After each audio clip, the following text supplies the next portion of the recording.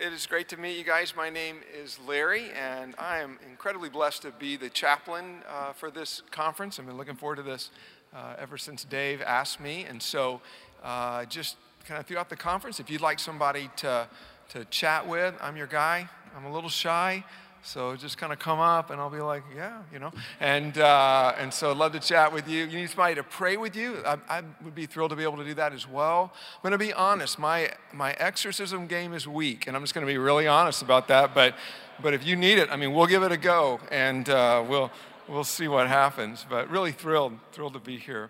I want to just read a little snippet from the 14th chapter of the Gospel of Mark. Hear the word of the Lord. You will all fall away, Jesus told them.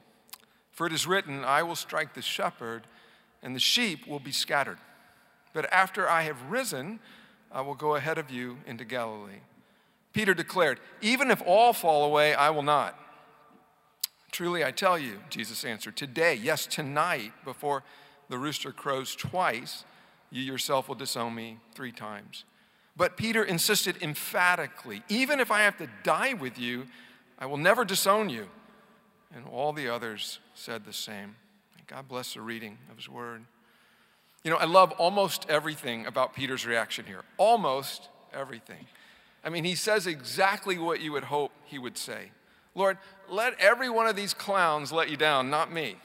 I'm not going to let you down. And when Jesus tells Peter he's sadly mistaken, Peter doubles down. Even if I must die with you, he says, even if I must be crucified alongside you, I'll never deny you. You know what? I don't think anybody could deliver a better line in the moment than Peter did. The only sad part about it was it wasn't true. And so I want you to hold that thought. I'm going to tell you a parenting story. Back in the late 90s, I took my 2 oldest boys, then 5 and 4, I believe, to a park in Atlanta near our home at the time.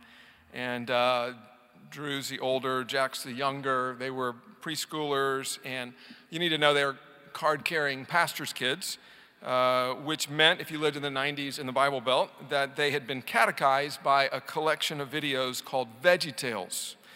I don't know if there are any 90s kids. Any 90s kids in the crowd? Ah, yeah, represent, thank you. And so if you're not familiar, the creators of VeggieTales took familiar Bible stories and cast vegetables in the lead roles. And so David and Goliath turned into Dave and the Giant Pickle. I think we may have a slide of that, owing to the well-known hermeneutical principle of vegetables. And so anyway, my boys and I arrive at this park, and they find a spot where they wanted to play. It was a large elevated platform adjacent to a slide and a jungle gym. And my boys, though, were inexperienced in the rough world of suburban playgrounds, and so they didn't realize that there were 2 slightly older boys who had already gotten there first and thus had already colonized that part of the playground. And so older boys, they got there first, and so they owned it.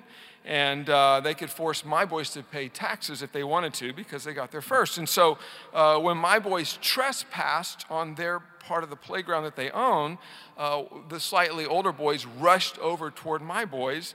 And one boy was actually holding a stick at the time, and he pointed the stick menacingly in little Jack's direction.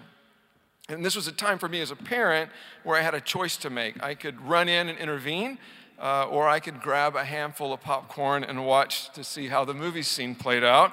And I don't know what this says about me, but I opted for the popcorn. So picture once again 2 older boys, one with a stick, aggressively confronting my 4-year-old son, Jack, pointing a stick in his face.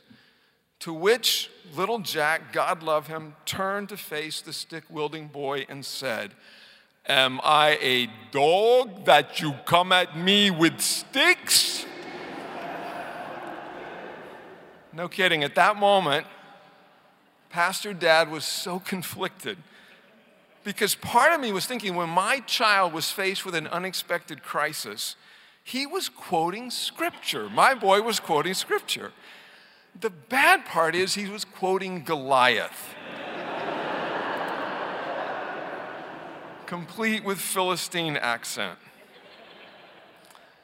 But give little Jack some credit. Unlike Peter, he was honest.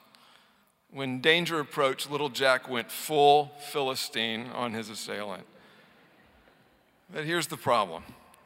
Neither Peter's false piety nor Jack's authentic Philistinism is much of a comfort when danger approaches. You will all fall away, Jesus told them. For it is written, I will strike the shepherd, and the sheep will be scattered. What Peter needed, what Jack needs, what we all need is a good shepherd. Someone who is willing to step between us and the stick. Someone who is willing to be struck on our behalf. Let's pray. Lord Jesus, your eyes see all. You see the presence of our worst Philistine instincts. You see the failure of our best intentions. You see all. You forgive all. You love all. And we are grateful. May your grace permeate this conference and our hearts as we pray in Jesus' name. Amen.